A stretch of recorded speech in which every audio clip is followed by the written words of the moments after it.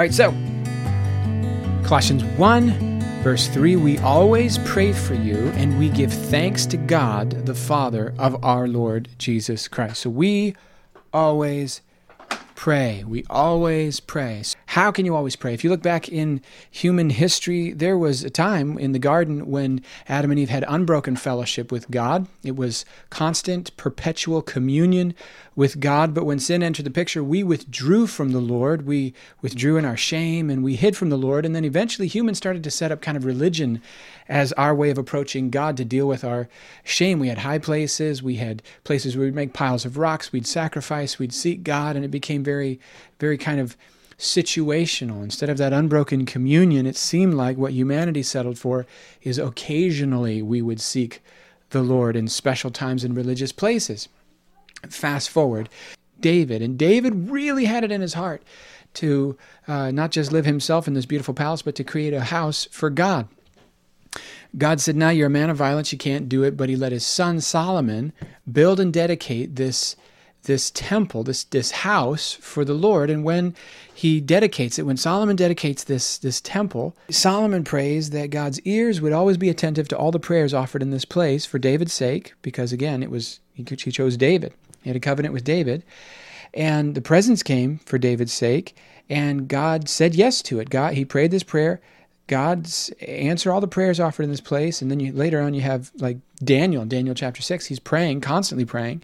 3 times a day he stops to pray facing Jerusalem, even though it costs him an awful lot to do so.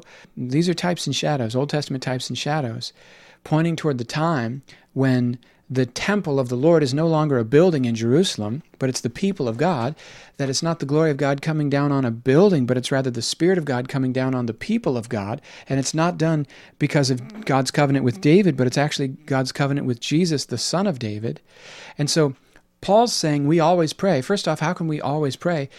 Paul can always pray because Jesus has cut a covenant with Father God to make this body right here that I'm talking to you through a temple of the Holy Spirit where, just like back in the garden, his presence doesn't leave.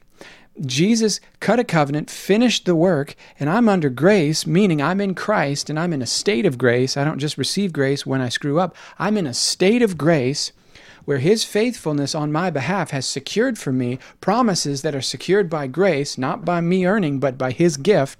And so he never leaves. His Spirit abides and he never leaves, and he always hears all the prayers offered in this temple. So Paul, when he says we always pray, he's referring to a new covenant in Christ, incredible reality where when I'm in the car, I can commune with God. Where when I'm in my bed, I can commune with God and talk to God. Where when I'm going through hard times, I can commune with God. When I'm playing sports, I can commune with God. When I'm sitting watching Netflix, I can commune with God.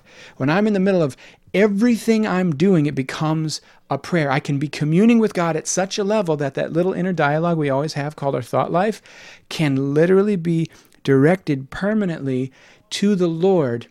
Always is not the same as a lot. He could have said we barely pray. He could have said sometimes we pray. He could have said we pray a lot. He could have said we pray often, but he chose a much, much stronger word to talk about his prayer life. He said we always pray. And in the New Testament, prayer is such a big deal. For example, prayer is so powerful that in 1 John it says if you see your brother sin, you should pray and ask God, and God will restore them. You have so much faith that I'm just going to ask God, God's Spirit is going to come, and because we know that the power of the Spirit is able to turn hearts, that he has confidence that as we just see your brother sin, you can pray, and the Holy Spirit's going to come and turn his heart. That's amazing. I don't know. Do we see it? If you want to read much deeper on this, I would love for you to look at a little book by Brother Lawrence and Frank Laubach that I bought for 25 cents at a little fair one day. And I read it and it changed my life because Brother Lawrence, what he figured out as a monk working in a kitchen was that, contrary to some people's opinion, you don't need to have the right kind of music and the right kind of mood in the room, and you don't have to have everyone respecting the reverence of the moment to pray. He was in a busy kitchen trying to think about what to order and what to make and what he was doing next, and the whole time he had learned the secret of constant, perpetual, unbroken communion with God because it's our birthright in Christ. It's our inheritance in Christ. And there's another dude in there named Frank Laubach who was a busy publisher, and he worked in a very busy office with lots of hustle and bustle, and he learned the same secret about how to commune with the perpetual presence of God and always be in an internal conversation with Abba. Unbelievable. Just such good stuff. Now, his second part he says is, we always pray for you and give thanks. Paul, whenever he talks about prayer, he almost always immediately follows it up with the idea of giving thanks, because it's possible to pray from a state of anxiety and unbelief from the problem in such a way that we actually make ourselves weaker rather than stronger. Like Philippians, it says, don't be anxious about anything, but pray about everything. Well, there's a way to pray from the problem, so rooted in the problem that the prayer doesn't actually lift the burden and bring the peace. It does the opposite. It makes us more weak, more anxious, less trusting. I've prayed myself into heart palpitations. I've prayed myself into a panic attack. I've prayed myself into a hernia, to be honest. Paul talks about constantly giving thanks in his prayers. Giving thanks and prayer to Paul are always going together. One beautiful prayer exercise would be just to write on a piece of paper, Father, I thank you that, ... and just see how long you can go. We're not meant to pray from the problems with the perspective of the problems. Later on in Colossians chapter 3, Paul's going to say that we're supposed to set our mind on heavenly things, on heavenly things above, where Christ is seated at the right hand of God in his victory over Satan, sin, and death, and that we're supposed to fix our mind in this heavenly perspective. So it's not just counting your blessings, although that is powerful and important, but it's a perspective of giving thanks for the finished work of the gospel that enables us to pray from heaven's solutions toward earth's problems. But you see, we don't even do ministry we're not driven in life by the problems. We're driven in life by the answers that are in Christ. We're not driven in life by the need of people. We're driven in life by the value that the gospel has enabled us to see in people. We're not driven in life even by the reality of that hell's real. We're driven in life by the reality that heaven has taken hold of our heart, and we see greater purpose for their life, not just to escape hell, but to live in something far superior that's being missed, right? So we're not to minister from lack, we're to minister out of the fullness of the gospel.